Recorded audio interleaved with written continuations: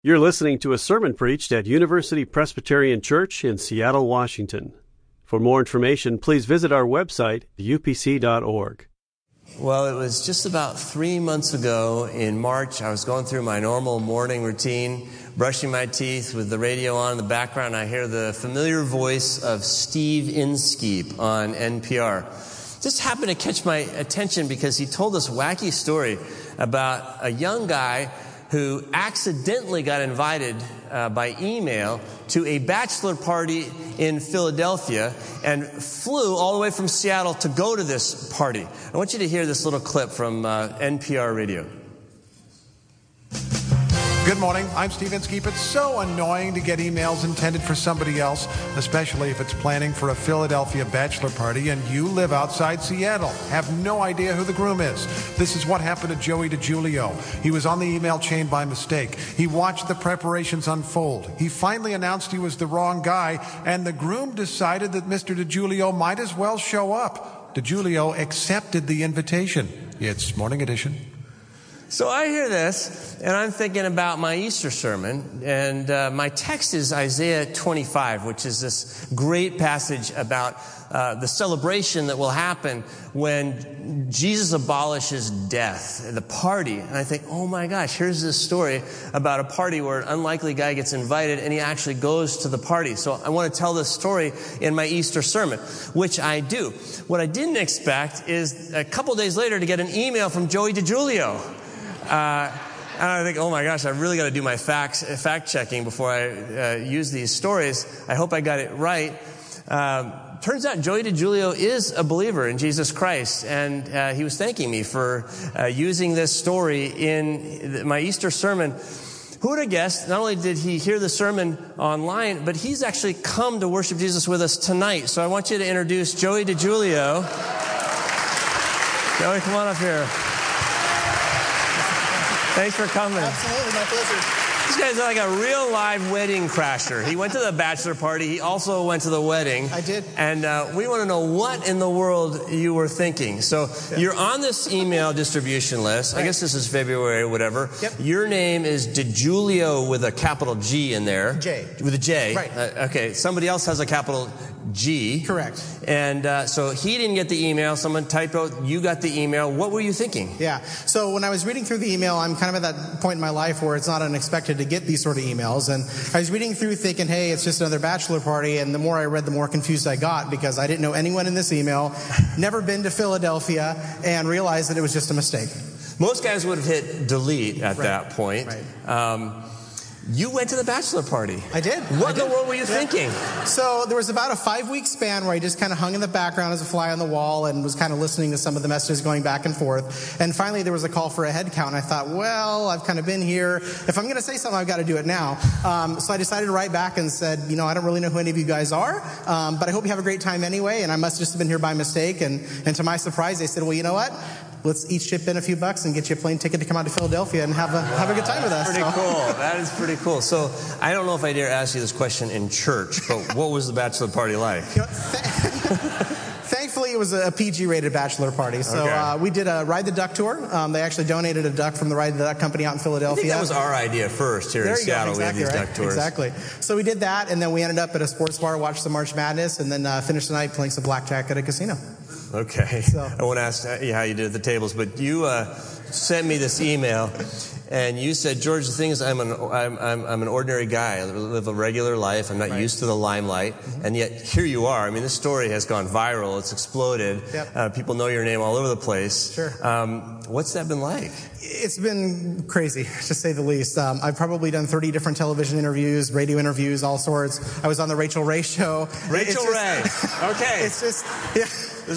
And Jeff's there, right? In this picture? That's right. There's Jeff. In the yellow sweater. They say these guys look alike, too. That's kind of weird as well, a little bit. So, But no, it's just been an amazing journey, and I'm just glad that we were able to give them a great gift as well with the GoFundMe campaign. Yeah, now he's referring to this crowdsourcing websites. Originally, the idea was to put together enough money just to get a plane ticket for Joey to go to Philadelphia. When it went live, you got a lot of donations in the first 20 hours? Yeah, so initially the goal was just to get me out there, and within the first 20 hours, that was already paid for, and money kept coming in. So I thought, well, what do I do now? And I decided that since I'd seen in the email chain that they were going to be going to Italy for their honeymoon, why not see if I can pay for some of that? And so that's what we did. How much have you raised? Over $8,000. Over $8,000. Not a bad gift for someone that you don't know. And they went to Italy. Rachel Ray gave them a 2-week cruise She did. from Italy. And also they met the Pope. They did. This is an amazing story. I had nothing to do with that. Can you introduce me to the Pope? I'll talk to Jeff. So, okay. No, that was actually something they had planned beforehand. It was certain times of the year. If you get married, you can go and visit with the Pope. And so they got to do that. Super excited. They're Catholic, so they were very excited about that. Joey, man, you're not an ordinary guy. I love the way you dove into this story with both feet, and we're really proud of you. We're going to get to hear a little bit more from Joey later on after the sermon, because there's more to the story, and I want you to hear the rest of it. But before I let you go right now, one last question, because I'm worried about this one guy who misspelled his name. Yep. Did he ever get to go to the bachelor party? He did. The other DiGiulio. Yep. So Jim was his first name. He was actually very gracious about the whole thing. When we found out the snafu, looped him back in, and his first comment back is he's like, well, if Joey's going, I guess I'll give him my place. But no, he was able to come anyway, and we had a great time. Got to meet him. But you brought $8,000 with you, and now you have a Hollywood producer, right? Or agent. An agent. Manager, attorney, the whole night. Yeah. So there may be a movie coming on possibly. this. Fingers crossed. We don't know. All right, let's welcome Joey DiGiulio. Thank you for being here.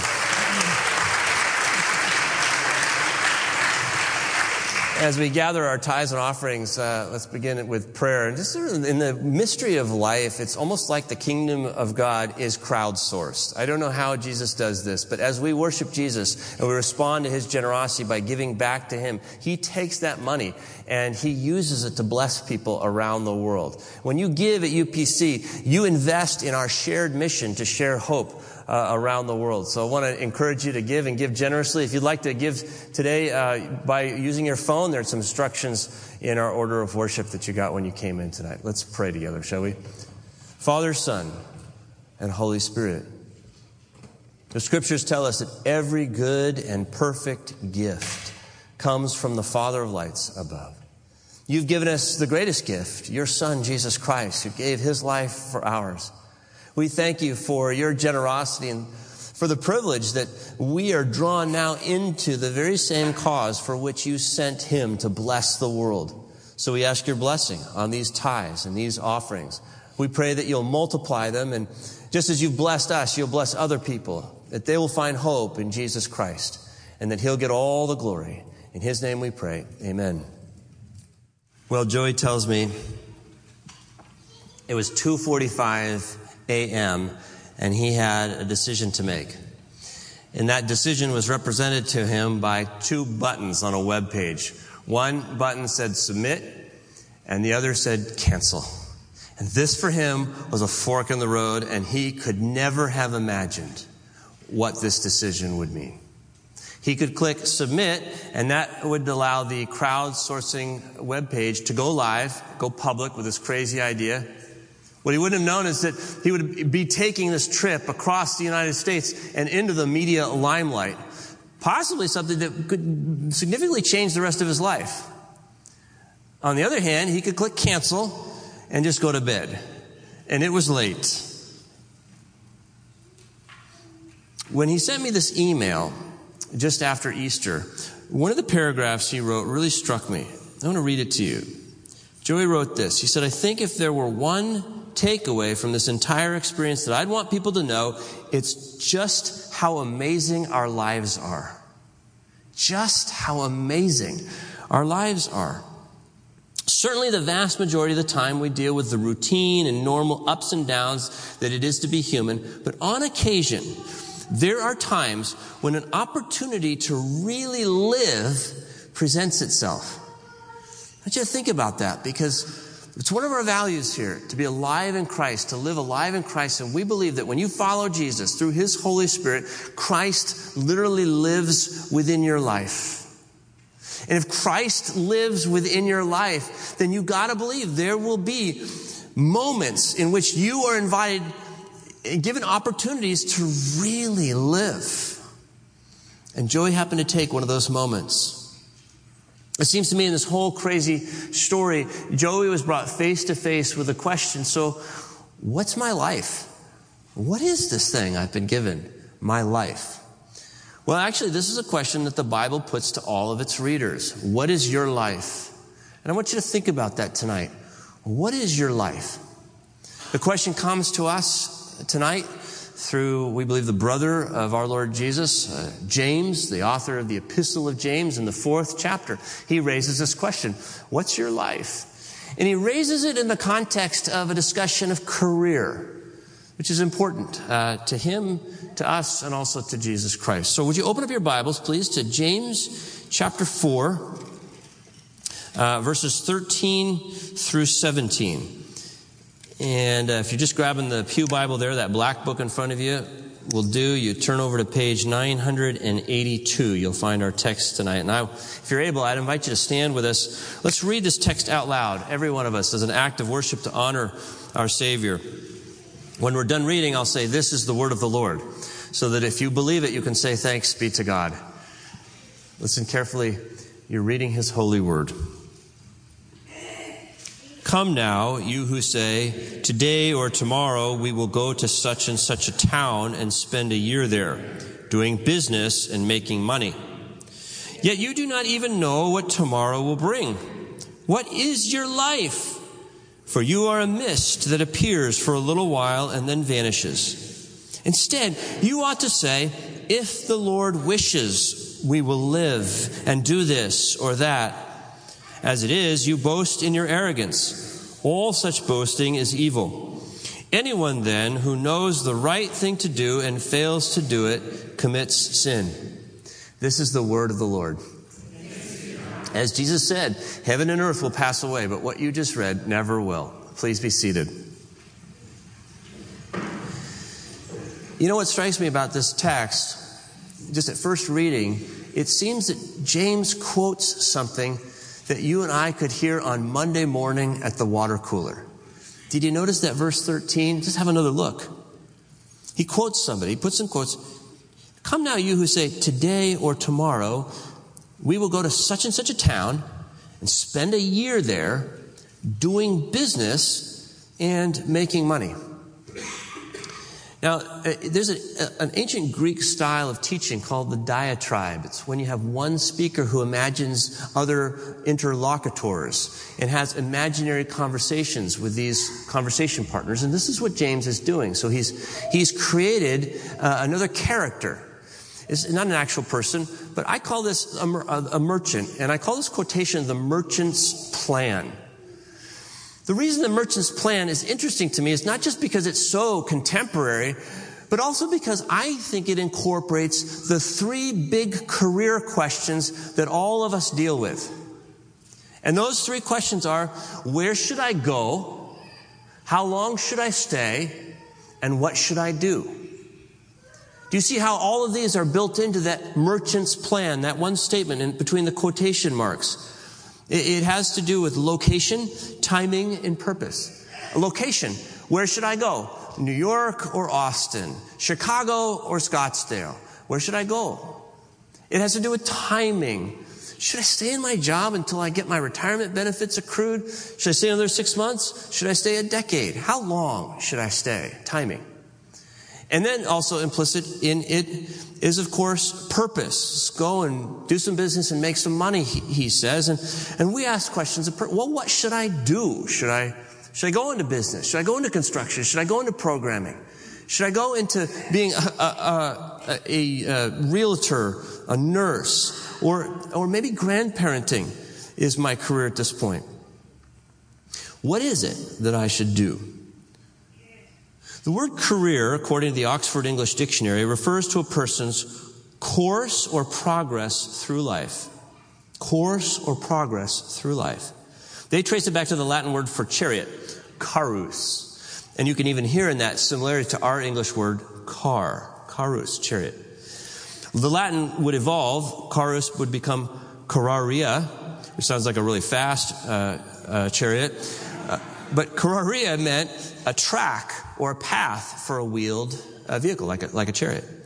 This word then would be transported into Old French, and here we find the word carrière, which meant race course or road. So you see, all this suggests that a career is the course or the progress that you make through life. It's a road, and your life is the car that travels on that road. When you think about career this way, you realize we're talking about something that's bigger than just where your paycheck comes from, this job or that job. We're really talking about all the choices you make from birth to glory on this earth. Where should I go? How long should I stay? And what should I do? We don't just ask these questions once. We ask them continuously, don't we? Those of you who are just graduating from high school or from college, you're getting in the car, you're loading all the stuff up, and you're going, okay, where are we headed? What's this going to look like? Those of you who are at midlife, oftentimes it's very wise to pull over to the side of the road, onto the shoulder, and ask a few questions like these to say, are my values, my core beliefs really well reflected in the kinds of things that I've been doing? We ask, maybe a mid-course correction is in order. And then in retirement, towards the end of our careers, when that paved highway turns into a dirt road and we face what Marilyn Robinson calls the indignities of age. And yet we realize we want to face them with courage because we believe we can do some things yet that would leave a lasting legacy among those whom we love and here in human history. So we ask these questions. Well, I wonder, what help does James offer us? What answers does he give? And in true fashion, it seems to be a trait that runs in the family, just like Jesus, he doesn't actually answer our question. He gives us another question to consider, a bigger question. And that's the question, what is your life? As we can somehow reflect on what our life is, we might begin to get some guidance. What is your life? Now, notice there's an alternative plan here. I talked about the merchant's plan in this first quotation in verse 13. If you look again at your page, you'll see quotation marks again appear in verse 15. Now there's another speaker, another character. And this is the one that James commends to his readers. He says, instead, you ought to say, if the Lord wishes or wills, we will live and do this or that. This is what I would call a disciple's plan. A disciple, as you know, is a follower of Jesus. And this is an alternate plan. If the Lord wishes. Now, I want to say, we notice one thing right away, and that is that James has no objection to planning. Let's not be confused about that. He has no objection to business, and he has no objection to making profit. He says nothing about those things. But what he does have an objection to is the conceit that you and I can determine the destination of our lives. That you and I could just make up the best way to get there, and that you and I have to travel alone. James says, no, you're not alone. The Lord wishes something for you. Before you ever dreamed a dream for your life or heard a commencement speaker tell you you should, God dreamed a dream for you. God dreamed you into existence, everything about you. Even the circumstances of your life. He has a wish for your life. He wishes something for you. What does he wish? He wishes first that you will live, James says. If the Lord wishes, we will live. And he wants you to live. He wants you to have abundant life, eternal life, then and now. And then he wishes that you'll do this or you'll do that. So James says, I want you to think about what is your life. Reminds me very much of a question that Jesus asked in Luke 9:25. What does it profit a man if he gains the whole world and loses or forfeits himself? I tell you, that single question stopped me dead in my tracks when I was in college. I've told some of you this before. Because I had been primed, I thought my life purpose was to try and gain the whole world for myself. And so this question, I typed it up and I put it on the door of my dorm room so that every time I came and went, I would see that. And it was almost like Jesus was standing in my doorway. So that when I left my dorm room to go out, Jesus says, so George, you going out today? You going out to try to gain the world? I just want you to know, when you walk by me, you walk by the one who can give you what the world can never give you. And that is yourself. I can give you yourself. I can give you life, the life you were created to live. If the Lord wishes means that the Lord has a dream for this creation. And if we're paying attention to the Epistle of James, we get a sense of what kind of world God dreams about. Just what have we covered so far? As James has talked about, well, justice and peace and reconciliation and healing, he'll talk about later in the next chapter, and people who use their tongues to bless and not to curse. This is God's dream. And, his dream for your life is going to be a part of that big dream for all of creation. He does wish that you'll do this or that you'll do that. Notice that this is a God who gives good gifts. In chapter 1, verse 17, every good and every perfect gift is from above. Not from below. Not something you generate. It's from above, from the Father of lights. He gives you good gifts along this journey.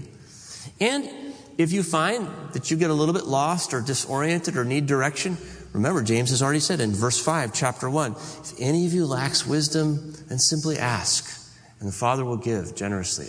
Ask in faith through prayer. I flew into SeaTac recently, and we do this so often, but I heard somebody on my row say, oh, looks like the traffic's not too bad on I-5 North.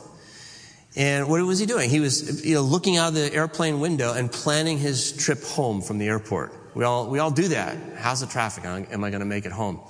And I thought about the difference in perspective that we have when we're looking from above and when we're looking from below at our lives. Just picture the difference between, let's say, looking through the viewing gallery at the top of the Space Needle and all the roads of Seattle laid out, the freeway and the city streets. What that looks like from up high versus the way it looks like, the way most of us experience on a daily basis when we're just looking through the windshield and you can only see the taillights in front of you. You see buildings and trees, but you really can't see very far. This is the difference between God's perspective on your career and our perspective on our career. See, God is outside of time and space. So God can look down and all events are in an eternal now for God. God sees your beginning. God sees your end. He sees where the traffic is going to slow down and needs to be slow. He's going to see the traffic accidents. He sees where it can speed up. He sees the opportunities. He sees those moments where you get yourself lost. He knows not only how to get you unlost, but even to use those lost parts of the journey to make your life significant as he gets you to where he wants you to be. So James says, don't just make this stuff up. You're not driving alone. Say, if the Lord wishes. Which, by the way, is not just a pious phrase that we ought to tack on to our statements so that people know we're believers. No. This is another way of living. It's about subordinating your plans to his plans. So James invites us to pay attention to God's wish in our careers. Last week I had lunch with a professor, University of Washington. And he just retired, actually. And he said, George, I want to get your advice. I'm kind of curious about something because something really strange happened a little over a year ago to me. Been in my career at UW for 39 years, and I got an email from a student who said, just want you to know I'm praying for you. He said, well, that sort of surprised me. Never gotten that before.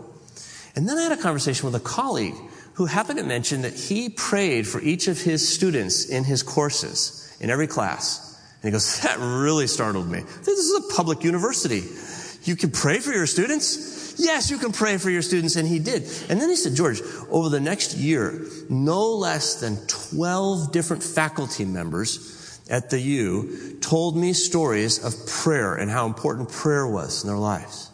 He goes, it just sort of spooked me. I thought, well, I've been at this university for 39 years, and I've had no awareness that there is so much spiritual vitality and prayer all around me, that Jesus is actively at work. He goes, why, with only 1 year left, do I make this discovery? And I tried to be like Jesus or James, and I turned it around. I said, I don't know, what do you think? Asked him a question. He gave me permission to tell you what he said. He actually wrote this out for me. He says, I took this series of declarations as an invitation from God to pray and to be alert to how I might participate more with Jesus in the next phase of my life. It was a startling and joyous experience for me to hear these declarations and through them to hear God's invitation. He says, wow, I think God's all around me at work here. And I want to jump in and be a part of that. Well, where should I go? How long should I stay? And what should I do? There are no specific answers that I have or that James has for you. But if you want answers, you turn to Jesus Christ. And I think prayer is the way to do that. And I'm not talking about the kind of prayer that I so oftentimes offer, where I'm trying to change God's mind about my plans. I think James commends to us prayer in which we invite God to change our minds about his plans. To open our planning process every day to the plans that he has for us. Jesus, after all, is the model for us of a fulfilled career. Jesus fulfilled his career, the course of his life, and not only for himself, but for all human beings. Jesus, who prayed in the Garden of Gethsemane in the climax of his life. And how did he pray? He said, Father, not my will, not my wish, but thine be done. What is your life? Your life is more than you can possibly imagine. And I think that's what Joey discovered. So, in the final few minutes here, I want to invite Joey to come back up here because, as I promised, there's a little bit more to his story that I want you to hear. Joey, come on up here. And Joey, I want to just take you back, if I may, to 2:45 a.m., that moment when you're sort of lingering over this webpage trying to decide whether to click submit, cancel. Yep. Would you tell us what's going through your head at that point? So, that entire day was a bit of a blur because, I wrote everyone back at about 9, 10 o'clock in the morning. And the entire day, all I was seeing, because I was telling friends on Facebook what was going on, was you need to go. Chance of a lifetime. You can't not go. You have to do this. And the entire day I kept thinking, wow, that's really not something I have any interest in doing, right?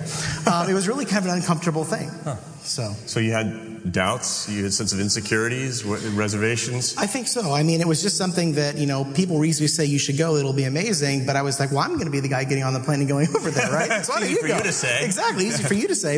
And so what I decided is, throughout the afternoon, I thought, well, okay, if I'm going to do this, and it was still an if at that point, let me kind of prepare what I'm going to do. So we set up the GoFundMe campaign and everything else. And it got to that point, late in the night where I was looking at those two buttons, and I kind of thought about it, and I said, I don't really know if this is what I want to be doing in my life. I'm a father, I have a young family, and is this really what I need to be doing at this time?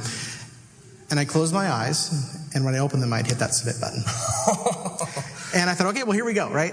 So, and that was that point to where I really submitted into what was going to be going on. And when you wrote me, it was clear that you took this meaning submit kind of in a double way. I mean, it put the form into the ether, but right. you focused on the word submit at some point. What did that mean to you, submit? I think what it really meant was just submitting to God's will and saying, okay, look, I don't know if I can take this road by myself, but as long as you're in the driver's seat, I'm going along with you.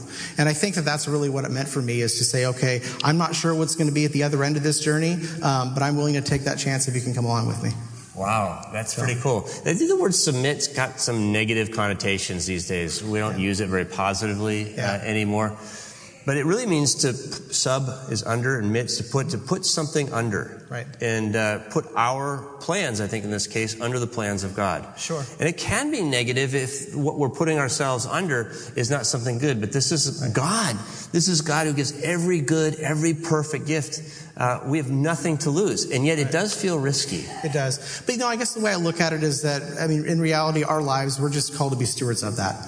God gives us these lives. And if this is something that I felt like was a calling that I can participate in. And look what came out of it, right? If I had hit that cancel button, what would have happened? Never would have met Jeff. Never would have had the over 400 people that came out and said, this story really touched me and everything else. And all of this wouldn't be happening. I would have just went to bed, and this is what's happened, and I've been so blessed by it. It's a crazy adventure. You said you got an agent in yes. Los Angeles? Yeah, Los Angeles, yeah. And movie rights and producers have been calling Potentially, you? that's what we're looking at, yeah. But really the nice thing about this story, I think, is that, and something I haven't mentioned yet, but I will hear, is that, when Jeff and I have really started to connect, he has really told me how much his story has blessed him, and that him and Amy have pledged that they're going to pay this forward 10 times. And so they're going to go out, and after receiving this, they're going to pay it forward and really continue it on. So I'm just happy to have been a part of it. And one of the things I love about Joey's is he's always deferred attention to Jeff and Amy and all the interviews on TV. And there's a real humility about you, and it reminds me of John the Baptist, who said, I'm the friend of the bridegroom. He must increase, I must decrease. You've got a sense of that with respect to Jeff, and I think it reminds me of what we can do as we bring attention to Jesus Christ in our lives. Joey, we've been talking about career today, and I just wonder, as you look at this, you're in information technology. Right. You're a computer guy. Yep, that's me. I don't know if you plan on being an internet celebrity for the rest of your life. I don't know about that, But do you draw any lessons from this experience about your career moving forward? Yeah, I think it just gives me the courage to take those steps when it's not comfortable. I mean, there's so many decisions in life that we can make where it's an easy choice, and that's fine. But then there are these times when it is really difficult, and I think that as long as we're comfortable saying, okay, I need to put God in the driver's seat here and let me go along for the ride, it really makes things easier. As long as you have the courage to do it, you just have to take that first step. Isn't it a strange world that we live in? This whole viral thing, and that a story can get this kind of attention. It's a really fun story, and it's great that people have been able to enjoy it. There's been a lot of recognition for Joey. I don't know how many millions of people have seen clips. But I want to think about us. You can get in the car with Jesus and allow him to drive and never get recognition for it. And I just want to acknowledge that. But that someday, the Bible teaches those who believe in Jesus Christ will step into eternity and we will see Jesus face to face. There's this moment of recognition. We'll know him fully as we have been fully known. And I believe that in that moment, our eyes will be open to the impact of our lives, the people who have hope because of the small, simple acts of kindness that we offered over the course of our lives. I just imagine people lining up to thank you for what you did. And I think the line's going to be longest, not for pastors, but for people whose names are not even known, for people who just in quiet, out-of-the-way places have lived lives of humility, have been gentle, kind, have served, have worked for justice and healing and renewal in people's lives. That is something to look forward to, that moment of recognition. What is your life? I think it's far more than you can ever think of. When I think about what my life is, the way I want to answer that question is, well, my life is what it is to Jesus. Your life is what it is to Jesus. And what did Jesus think of your life? Jesus died for your life. As they say, if you were the only person alive, I believe the Son of God would have come, taken on flesh, died for you, lived for you, send the Holy Spirit for you to go through life with you. Your life matters. It has a great impact. Your career matters. So let's pray for one another as we close this time. Lord Jesus, thank you for the mystery of life. Thank you for loving us in this way. Thank you for coming to live your life within us through your Holy Spirit, that on Monday morning we can know we've got an adventure in front of us. It might feel absolutely ordinary, but you would offer something different. And so we pray that as we go through this journey with you, that you will give us your wisdom. Jesus, would you help those of us who've been really driving a little bit too fast and we need to pull over, slow down, maybe just rest. Or those of us who've been poking along and it's time for us to punch the accelerator a little bit, take some risks. We pray for those of us who are just graduating, just starting the journey, that you give them your dreams and courage to pursue them. We pray for those of us that are at the end of the journey and things look different now, but there is still a calling and perhaps the best is yet to come. We ask your blessing on all. In Jesus' name, amen. Thank you, Joey. For more UPC audio or to find out about service times, visit us at upc.org. All online audio is available on CD and cassette. To order copies of sermons and classes, please visit upc.org/audio, email audio@upc.org, or call 206-524-7301, extension 117.